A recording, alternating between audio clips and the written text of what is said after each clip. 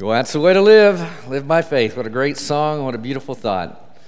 Today we're going to be talking about building a life of faith, and our text is going to be 1 Timothy 6, so if you want to turn there, that would be outstanding. I did want to highlight that on November 6th this year, we are going to be celebrating as a church family 100 years of God's light shining through His church here in Edmond. And what a wonderful, blessed event. I mean, I'm excited about it. We're going to have special people coming back. We have a full day plan that you'll hear more about as we get closer to it. 100 years of celebrating being a light into this community. Now, there's a couple of reactions we can have to that. One is, man, just wow, 100 years, that's getting kind of old. Just sit back and relax and bask in the glow of what those who went before us have done. Now, we definitely want to celebrate how they shone their light in this community, but we want to continue to be a light on that path as well. And to help us remember that, and just to help us to accomplish it, we're fixing to launch a massive outreach and service initiative within our congregation, and we're calling it 100 Points of Light. So during the week of October 16th through 22nd, we're going to launch this 100 Points of Life, and it's a light, and it's an opportunity for us to be a light in 3 different categories. We're especially thinking about neighboring, those that live right around us, our community, and also prayer and encouragement. And what our goal is to have 100 people sign up for each one of these categories. Now, some of them are self-initiating. I mean, we'll just maybe give you some suggestions or ideas, but it's up to you to follow through with them. But some of them are going to be organized through the church. Things like we're going to, for that week, we're going to deliver all the mobile meals that Edmond Mobile Meals sends out. That's a few of us. It'll take a little bit of effort for us to do that. We're also going to take a special little encouragement notes and packages, care packages to all of our seniors, a lot of our seniors anyway. We're wanting to deliver care packages to all the nurses at OU Edmond Hospital. And we'll be putting those together. And so those are just a few of the ideas. That's not all of them. But it's going to take a lot of people. I mean, we'll need 100 people at least to do that. And we're hoping to have many more than that in each of these areas. Out in the foyer, as you were coming in on the tables, there's a little flyer. Describes it more. We'll have some more time to talk about it. But I hope you'll pick up one of these, and I hope you'll sign up just to let us know that we're all in this together. We're asking everyone to consider how they can participate, and all of us, every one of us, find at least one of these areas that we can sign up to help in. But I hope you'll maybe sign up for multiple areas as well.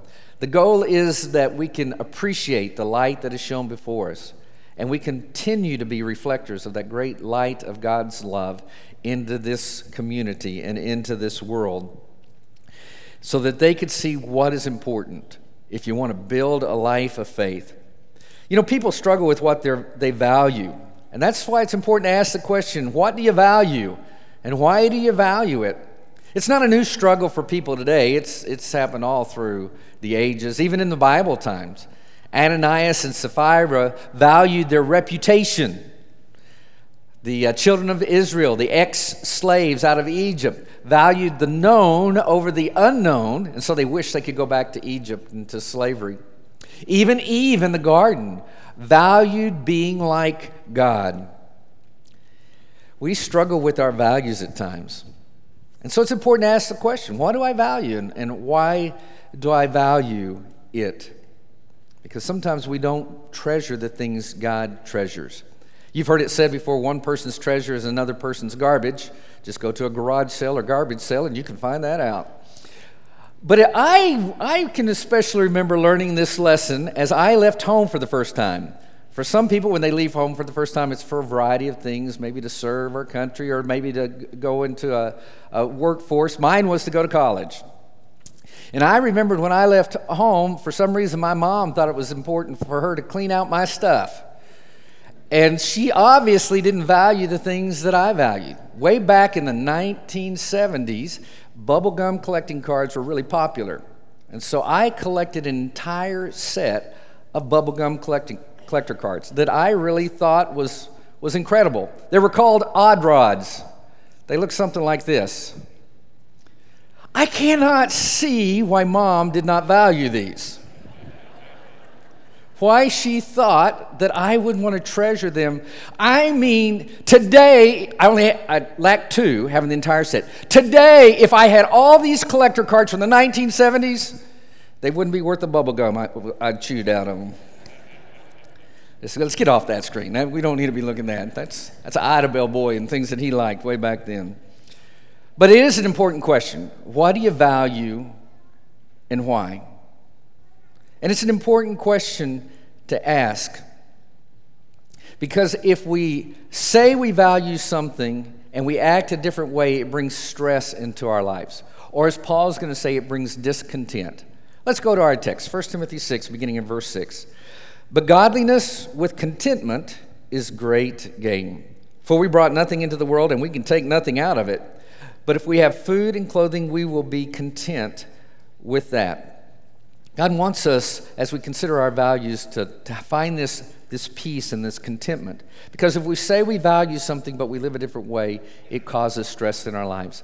In the business world, they have a phrase that's called value incongruence. Value incongruence. And it means something like this. It is when a corporation or company has these values. This is what we value. And they go into the world and they hire someone to work in their company. And this person's values, what they highly value, is different than the place which they find themselves working in. And so what the employee has to do is to try and change their values to match the company's values. And in so doing, it causes great stress in the employee and fatigue and burnout, because they're trying to value something that is not of a high value to them. You've probably witnessed this at some times in other people and maybe in your own experience in the workforce. Value incongruence. You know, that happens in our lives as well as we think about what God wants us to value and what we say we value, but then in our actions. And when we say we value this, but we act in a different way, it brings fatigue and stress and burnout. Let me illustrate it a little bit. Maybe you, like me, say you value family, because I think family is very, very important. So I say I value family, and yet I put work first always and everything else second and family third. Let's say that I say I value my health. Do I exercise? No. Do I eat right? No. Do I practice good health habits? And yet, I say health is important to me. Or materialism. I would say materialism is bad. But do I save anything? Or do I just spend all I get? And how about God? If I say God is first in my life, but then is he first in my finances? No. Is he first in my schedule? No. That's where you get this values incongruence, the stress of life. I say I value it, I just don't act like it. James would put it this way. He was actually talking about believing and doubting, but his advice is very good. James 1:8. Such a person is double-minded and unstable in all they do. And wouldn't you agree? So when I learn what's really important in life and I clarify those values and then act according to them, what happens is the stress level goes down and peace of mind comes up. So it's very important that we bring these two in line. The proverb writer gave some great advice in Proverbs 4:23 when he said, above all else, guard your heart, for everything you do flows from it. Or that New Century Version says, be careful what you think because your thoughts run your life. And there's so much truth to that. We need to guard our hearts. We need to plant our values deep within our hearts and bring our hearts in line with those. Because we have a choice in life. We can think like culture does, and we can just look around us and see what the world values and pursues that. Or we can think like the Creator, the one who made us, and see what He values and then come in line with that. Because what we value directs our actions. And what we decide is important to us is based upon those. When we need to make a decision in life, our fallback is always to rely on what we value. So the world, if you look around you, it says one of the things you should value is wealth. Not just true today, it was true when Paul was writing to Timothy. Let's continue in our text in verse 9.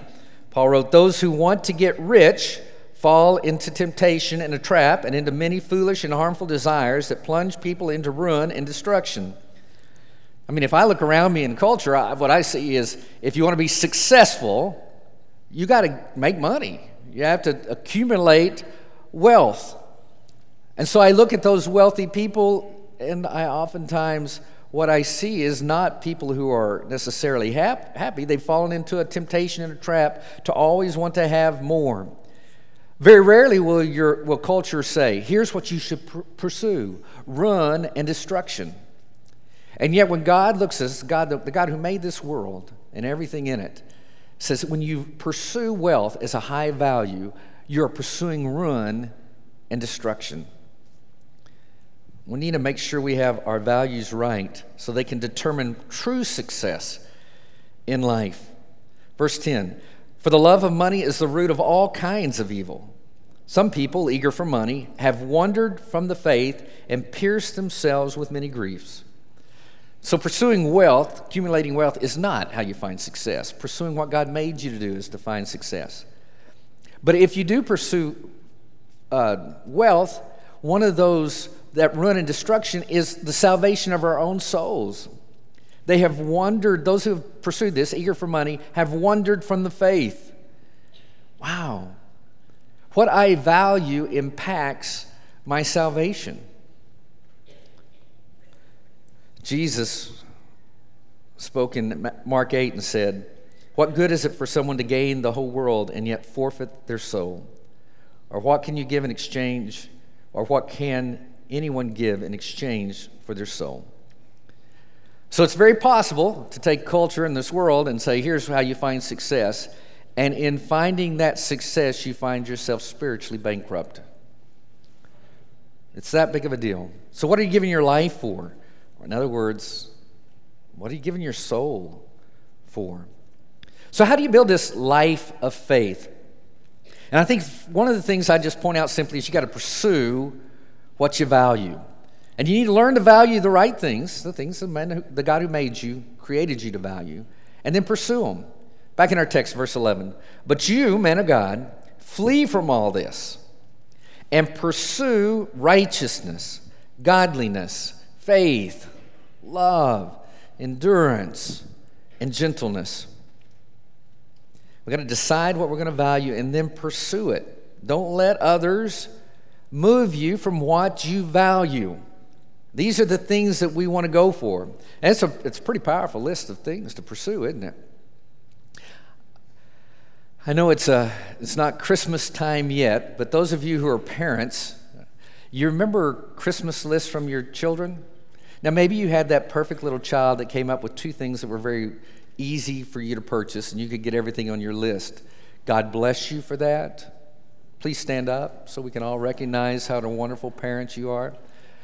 Or when you had a young child, maybe you got the list of things, and even elves could not fill that list, much less a parent. And maybe, just maybe, you like me have had conversations with young children trying to get things off a list. How'd that go for you? Same as in my house? You know, when a child has something on their Christmas list, it's pretty tough to get it off the list. They want it. And they're going to do everything they can to get it in the house at Christmas because they value it. They're pursuing it. Brothers and sisters in Christ, let's figure out what we value.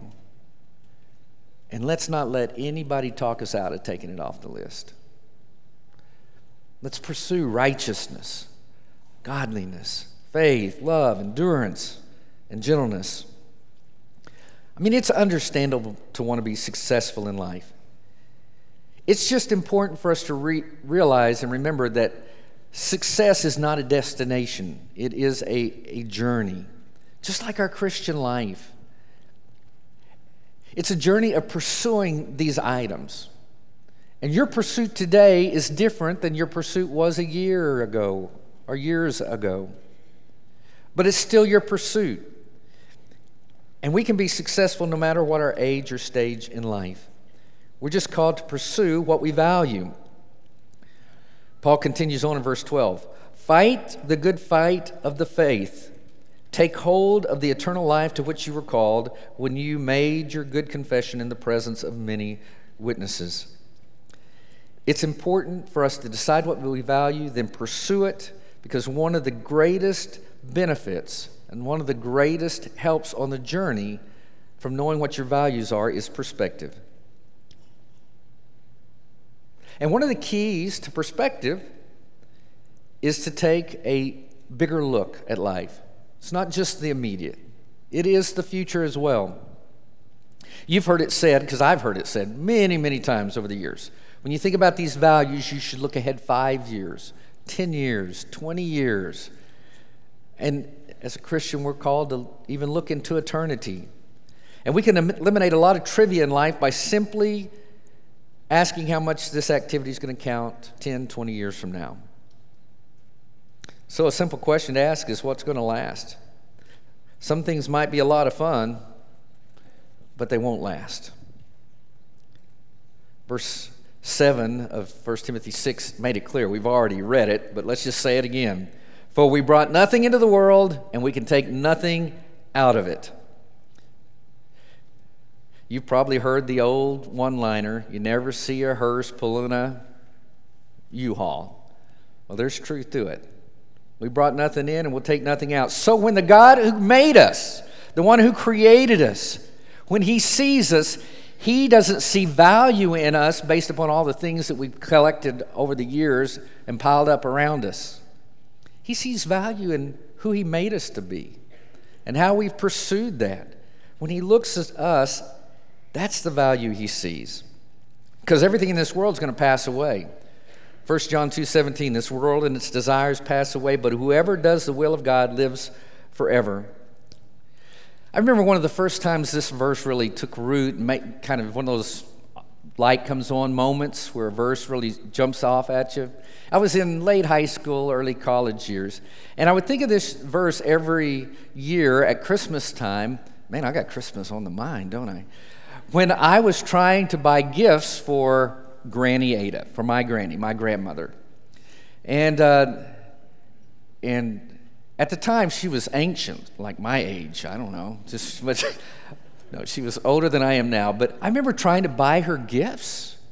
I mean, if children had a long wish list, I mean, how much powder and hand lotion can a woman use in a year? You know, there was and me at those years. Man, my list was massive. Electronics, the only electronic device my granny wanted way back in those years, they came out with these remote controls that were huge. You could see the dials. She wanted one of those. That was about it. She was happy. Give me a big old remote control that I can function. And I remember trying to buy her gifts and thinking, that's because Granny's mind's, she doesn't have much time left. And there's some truth to that. But over the years, I found out that was a very minimalistic way of looking at this verse. There's so much more. I think with this thought, God tries to get our attention all throughout life. Because there are events in life that should cause us to ask, is there more to life than this? And when I reflect on my grandmother, who was a wonderful Christian lady, I think that's why her wish list was so small. Were there things she wanted? Yeah, but they weren't electronics. They weren't things of this world. Her mind was somewhere else. There's a lot of times in life that I hope that we ask this question. There's got to be more to life than this. And it's in the tragic moments. It's in the moments when you lose a job or a major illness strikes you or someone you love, or when you have family struggles. And I think during those moments, God is trying to communicate with us and say, you've been pursuing things that are not as valuable as you think they are. And stop and look at this. And what do you really value? And why not pursue that? Because that means we have to turn away from some things. So if you want to build a life of faith, you have to turn away from the unimportant. Back to our text in verse 17. Command those who are rich in this present world not to be arrogant, nor to put their hope in wealth, which is so uncertain, but to put their hope in God, who richly provides us with everything for our enjoyment. There's a lot of things in life we need to turn away from. And so we need to look at that wish list of life and maybe check it twice and start eliminating some things and turning away from pursuing them. Because not everything is of equal value. I don't have time for everything. Neither do you. And God doesn't expect you to do everything. And so turn away from the unimportant thing. Psalm 119, verse 37 says it in a beautiful way. Turn my eyes away from worthless things. Preserve my life according to your word. Someone once said that'd be a great verse to write on a Post-it note and put on your TV or maybe at your smart device or computer. There's a lot of things in this life that are worthless, and we need to turn away from the unimportant. Paul would say in Romans 12, do not conform to the patterns of this world, but be transformed by the renewing of your mind. Then you'll be able to test and approve what God's will is, good, pleasing, and perfect will. In other words, don't let the world decide. Don't conform. Here's what you want for Christmas. Here's what you want in life. Instead, let God define that. Be transformed. Don't let the world decide. Most of the world's not happy anyway. What they value and pursue doesn't bring that kind of happiness. Let's put our hope in something more. Philippians 3:8 says, what is more, I consider everything a loss because of the surpassing worth of knowing Christ Jesus my Lord, for whose sake I have lost all things. I consider them garbage that I may gain Christ. So don't put your hope in wealth. It's uncertain at best. Paul is saying, put your hope in God, who richly provides all that we need. So we need to define what's important, turn from the unimportant, and then start building a life that is not just for here, but a life that will last forever. And to do that, we build our lives on things that we value, hopefully. Verses 18 and 19. Command them to do good, to be rich in good deeds, and to be generous and willing to share. In this way, they will lay up treasures for themselves as a firm foundation for the coming age, so that they may take hold of the life that is truly life. Wow. That doesn't just happen. That takes thought, and it takes time. And brothers and sisters in Christ, it's easy to get off base, to get distracted. That's why it's important that we have moments where we refocus and think. I would say it's good to do this every day. If you are an organizer and you plan out your day, think about it. What do I value? And does this to-do list, do these tasks reflect those values that God would have me to do? Is God included and planned into these events? And do these things help lead me towards what will last forever? So on that list, put things that are going to last forever. I don't know what all those things might be for you, but here's 3 things that I think should be on everybody's list. 1 Corinthians 13:13. And now these 3 remain: faith, hope, and love. And the greatest of these is love. Man, they should be on your list somewhere. We need to be thinking about things that count. Paul's given some advice to some early Christians about some things that they were really divided over. And as you get really divided with things of this world, that advice he gave them can still apply to us. It's at the last part of Galatians chapter 5, verse 6, the second half of it. And anytime the Apostle Paul says, the only thing that counts, I think I probably ought to listen. And here he says, the only thing that counts is faith, expressing itself in love. Now there's your good life verse. A verse to remember. Build your life on what will last forever. The Proverbs writer put it this way: whoever pursues righteousness and love finds life, prosperity, and honor.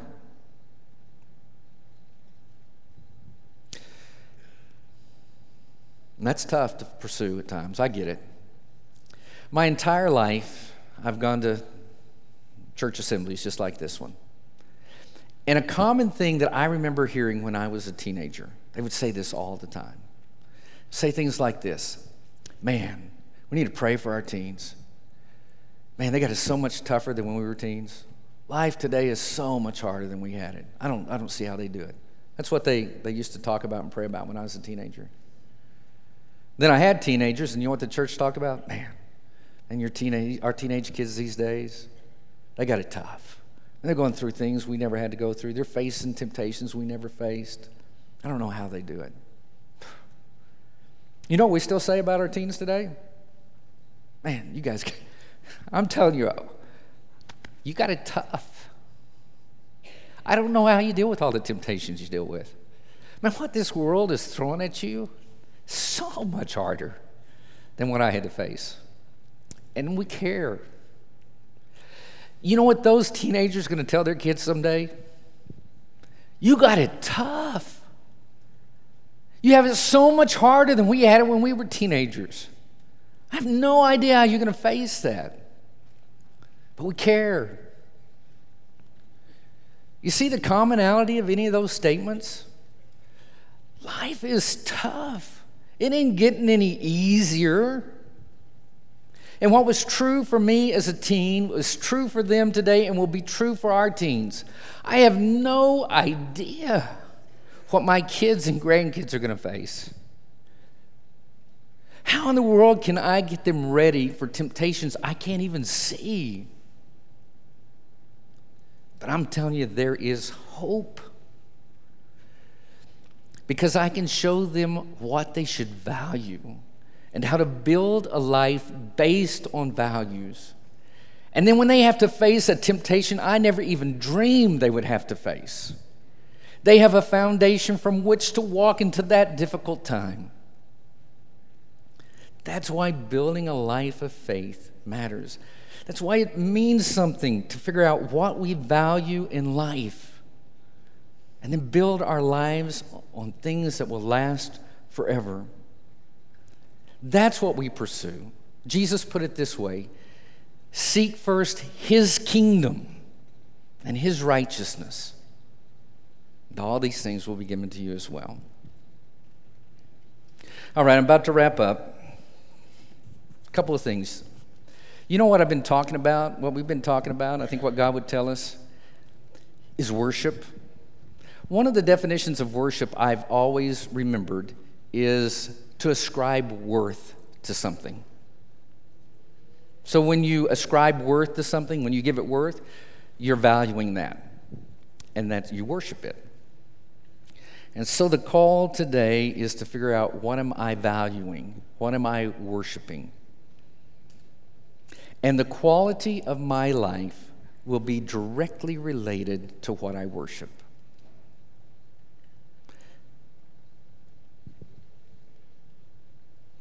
God made you. He created you. There is nothing more worthy of your worship or that could bring more fulfillment than worshiping the one who made you. So my question is, do you know God or do you just know about Him? There's a difference. For us old-timers, there's an old preacher that was famous back when I was just starting in ministry. His name was Landon Saunders. I don't know if you remember him or not. He wrote a book called How to Win 7 out of 8 Days a Week. And in that, Landon was a great storyteller. And in the book, he tells a story of a little boy, Jimmy, who had a goldfish that died. And Jimmy's going to he's a little 5-year-old, he was going to put together a little service, memorial service for his goldfish, and he invited his neighbor to come. She said yes, and she came over, and when she arrived, Jimmy had a little piece of paper, a marker, that he was going to use at the memorial service. And since he couldn't write, he asked her to write on the marker, and she said, sure. What would you like me to write? He said, write his name. It was Mobert. So she wrote it on there. Is there anything else you would like me to write? He thought about it a moment, and he said, sure, write this. He was fun while he lasted. Oh, boy. And goldfish are notorious for the time of length they last. Fortunately, all goldfish look the same, and many of your children have had a goldfish for years and years and years that looks the same. Yeah, I know how that goes. I played that game. Listen, at the end of our lives, what do we want said about us? He was fun while he lasted. Because I'm here to tell you, in view of eternity, now's not long. Or you could pick something different to have said about you. There was a verse that I heard Don Van Zant mention many, many times, even at funerals. And we mentioned it at his as well. And to me, this is an epitaph worth living for. It's a reference in Acts 13:36 to King David.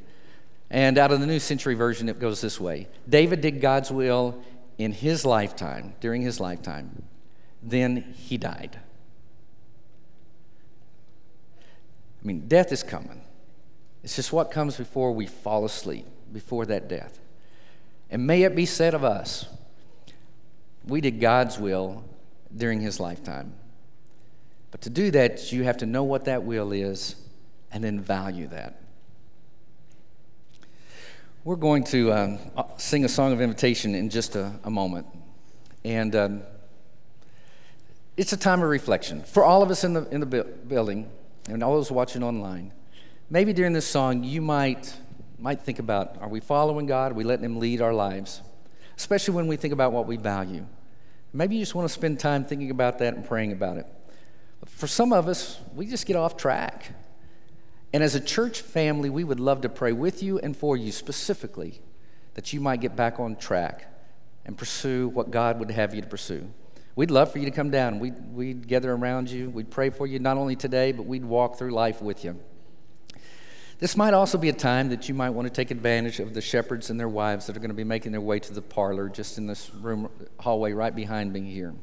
And they would love to do the same thing. Just spend a moment or two talking and visit with them and let them pray with you.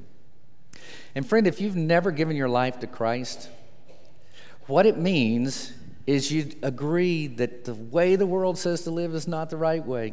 And you're going to turn from it because you've met Jesus. And if you believe Jesus Christ is the Son of God and that he died for you, won't you give your life to him? In the waters of baptism, submit to him, confess his name. You believe it, just tell the world. Be baptized and start living that life. It won't be perfect. Hey, listen, you'll stumble.